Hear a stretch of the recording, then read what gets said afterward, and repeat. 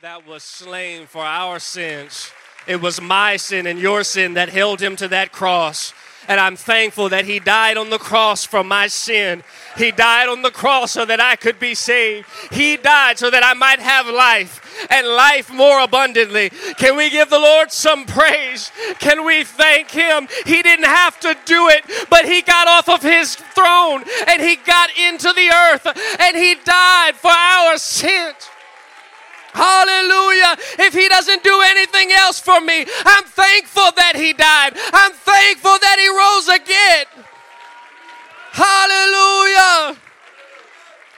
And because he died, my sins are nailed to the cross. And the enemy can't use my sin against me. He can't use my past against me. That weapon and that tool has been disarmed from him. It has been nailed to the cross. My past has been nailed to the cross. Is there anybody that can say I'm free in the house today? Hallelujah. Hallelujah. That's why I lift my hands. That's why I magnify him.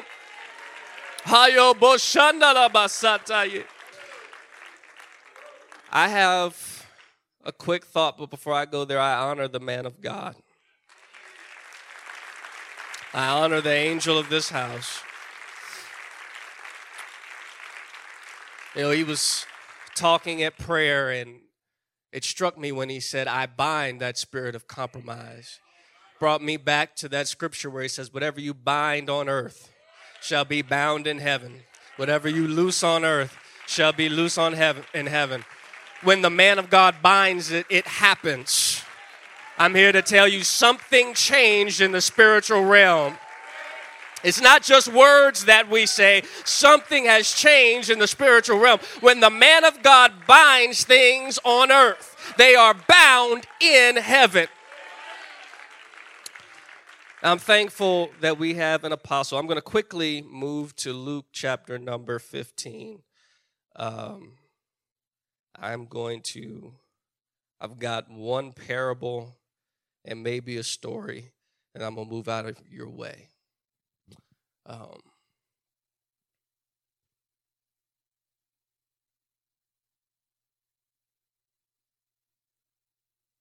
Luke 15, verse number 28. I'm going to start halfway in this parable, and then we're going to go back real quickly. But we are mostly familiar with this story. It says, and he was angry and would not go in. Therefore came his father out and entreated him. And he answering said to his father, Lo, these many years do I serve thee, neither transgressed I at any time thy covenant or commandment. And yet thou never gavest me a kid that I might make merry with my friends. But as soon as this thy son was come, which hath devoured thy living with harlots, thou hast killed for him the fatted calf. And he said unto him, Son, thou art ever with me, and all that I have is thine. Bishop, would you pray over the word? In the name of Jesus, Lord, your presence is manifest in this place. I'm asking, God, that your hand will continue to rest up on your manservant. Let him deliver the word, the counsel of your will with power, demonstration, and manifestation. Lord God, I'm asking that the word fall on good ground. God, I'm asking that it prosper where you sent it this morning. And God, I take authority over any distractions in the house. And God, let the word, God, once again go forth in liberty and power. We give you the honor and the praise in Jesus' name. Amen. Amen. You may be seated. I wasn't nervous until about 10 minutes ago. I really don't know how this word's going to come out. I know it's going to come out in 20 minutes. But I don't know how exactly it's going to come out. Pastor Ruth Jackson has been teaching on Wednesday nights, and this past Wednesday night struck me when she talked about that scripture where it talks about Jesus being about his Father's business. And she talked about the the translation there for business being father. So he's just being about his father. And when I heard that, the first thing that came to my mind, and go back because I can't re-preach what she preached. She did it better than I could anyway. But when I heard that, a story came to my mind immediately, and it was the story of these two brothers in Luke. We know this story, and many people, if you read your Bible, it will say in the little heading, the story of the lost son. And that little heading is not a part of the Bible. Somebody put it there so that you know what's going on, what particular, and I'm not against that, that's fine. But I had a little bit of an argument with that for a moment, because I don't think it's the parable of the lost son. I think it's the parable of the lost sons. I think that there were two lost sons in this story, because this story illustrates to me how one can be about your father's business but not be about your father. Here is the story of two sons, and the father of those two sons is wealthy. He has land, he has property. And one of them, the younger son, comes up and says, "Father, give me my inheritance now. You're not dead yet, but give it to me now so I can go do what I want with it." You got to understand, we are not in control of our lives. And we have plans and things that we think are going to go our way. And this man thought that if I could just get the money that's owed to me now, I can go do all of these things. I've got plans. His plans did not work out because the Bible says that there was a famine. And he ended up squandering all of what he had on foolish things. And he ended up in a pig pen working for a pig farmer. And while he was there, the Bible says he came to himself and he realized, you know what, I could be at my father's house right now. I don't have to be here in this pig pen. And the Bible says he began to reason in himself, and he said, you know what, I'm going to go to my father and I'm going to tell him, look, you don't even have to invite me back as a son. It's good enough for me to just be here as a servant. And so he began to go to his father's house, and his father was standing there and saw him afar off. The enemy oftentimes will deal with people who feel like they're afar off and say, you're too far away. Why bother going all that way back to your father's house? It's too far. I like to hike. I do like to hike, but I like to hike in the hill country because those are hills, praise God. I don't want to hike a mountain. You're not going to find me trying to climb Mount Kilimanjaro. I don't want to be up there because I get to a mountain and I look, and that's pretty far to go all the way up there. That's difficult. And so the enemy will try to tell somebody who feels like they're afar off, it's too difficult to get back into the house of God. But if you read the story, the Bible says that he was afar off and the father began to go to him while he was still afar off. The Bible says, draw nigh unto him and he will draw nigh unto you. All you have to do is take the first step.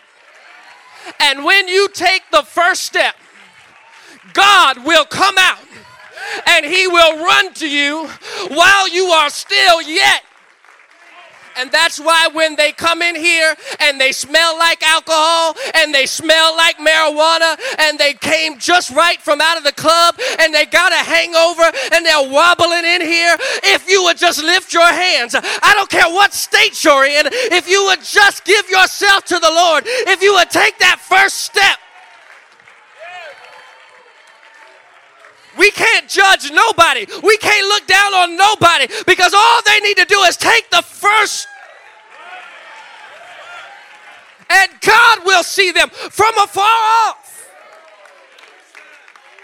And I'm thankful he saw me from afar off. The Bible says when you were polluted in your own blood, I saw you and said live. I'm thankful he didn't leave me in my mess. I'm thankful.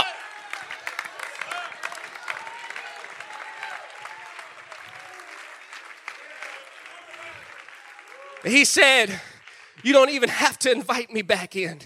I'll just be a servant. But the father said, son, you are not a servant in this house. You are a son to me. He said, give him a robe.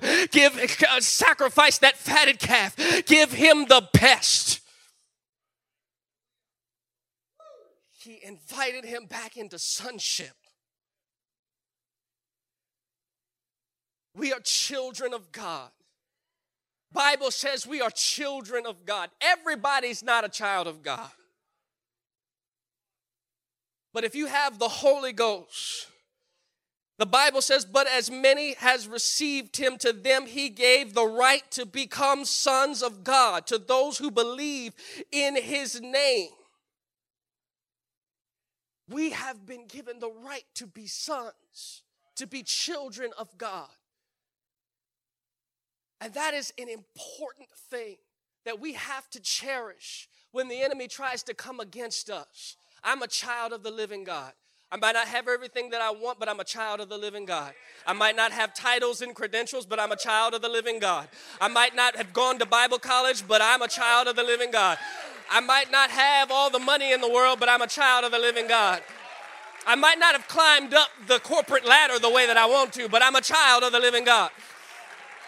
And when I walk in, I don't care if I'm a janitor, when I walk into that place, I am a child of the living God. I don't care where I am on the corporate ladder, I'm a child of the living God.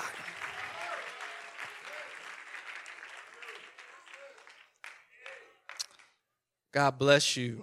You may be seated real quickly. I want to go to the rest of the text, and you know the story, they had a party. The father was so excited to see his son.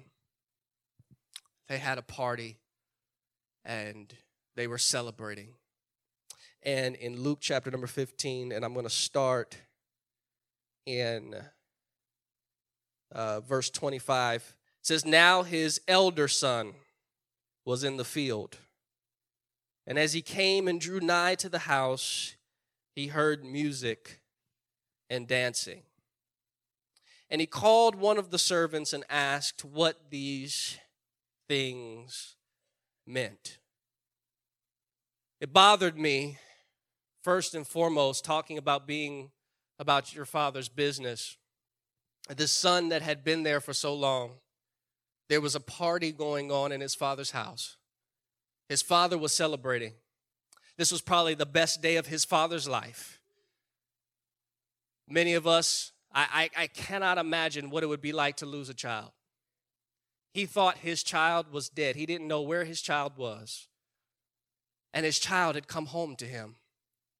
This had to have been one of the best days of the father's life. And his son doesn't know what's going on. His son is nowhere near the father and has to go ask a servant, hey, what's going on in my father's house? Now, when he goes to the father, he says, Father, I've been working at your field for all this time. I've been working, I've been doing all of these things, and you never did these things for me. And that struck me because he's been working for the father. He's been doing the things for the father, but he does not know the father. He does not have his father's heart. To be quite honest, I don't know why he wasn't the first one celebrating with his father. If you have the Father's heart, when the Father is happy, you are happy. When the Father is rejoicing, you are rejoicing. When the Father is sad, you are sad. When the Father is mourning, you are mourning. When the Father is looking for his lost children, you should be looking for the Father's lost children. And I don't want to just be in the field laboring. I don't want to just be doing something and being busy for God and not having his heart, not knowing what he desires, not knowing what he's looking for, not knowing where he wants me to go. Because we can get so wrapped up in the business of it. We get so wrapped up in doing something, doing anything, that we forget what this is all for. This is to reach the lost. This is to see the world saved. This is to preach the gospel. It's not just about business. It's about the Father's heart. What does he want? What does he desire? I don't want to get so distracted that I don't even know what my Father is feeling. I've distracted myself with business, and the Father is hurting because his Son is out in the world.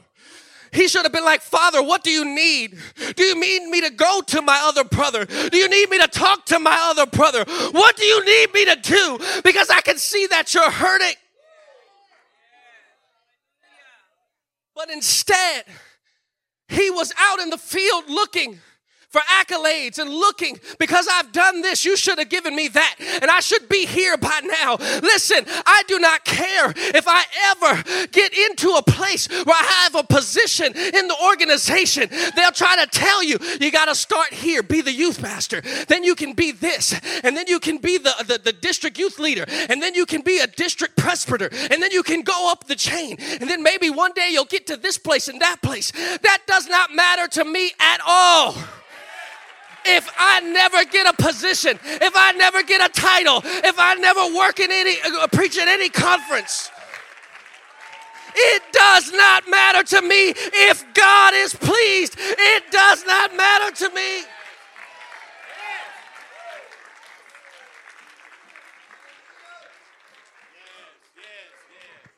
And real quickly, in the book of Luke, one more story. We're not going to go there, but we know the story. Jesus went into the house of Martha, and the Bible says that Martha had a sister named Mary, and Mary was sitting at Jesus' feet while Martha was in the kitchen. She said, Jesus, you know we got some dishes to wash. If we don't wash these dishes, it's going to start smelling bad in here. If we don't do this work, you all ain't going to get fed. Why don't you tell Mary to get up off her rear end and help me with the stuff that has got to go on in the kitchen? And Jesus looked at her and said, you're busy with a whole lot of stuff, but she has found the better thing. And you know what struck me when I read that? He said, nothing and nobody can take this thing from her. See, when you have a relationship with God, you can take my title, you can take my credentials, you can take my Bible college degree. I'm not worried about that, but you cannot take my relationship with my Father. So it doesn't matter what happens, it doesn't matter what comes my way, I'm still going to serve him, I'm still going to lift him up. I've got a relationship with my Father. Why don't you give the Lord some praise?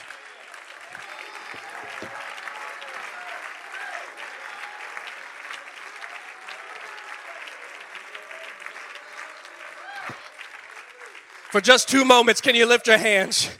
God, I don't want to just be working. I don't want to just be in the field, but I want to know your heart. I want to know who you are. I want to know what you love and what you don't love. I want to love what you love and I want to hate what you hate. I want to be in your will. If there's anything that's in me that's not in your will, I ask that you reveal it to me. I want to be in your will, God.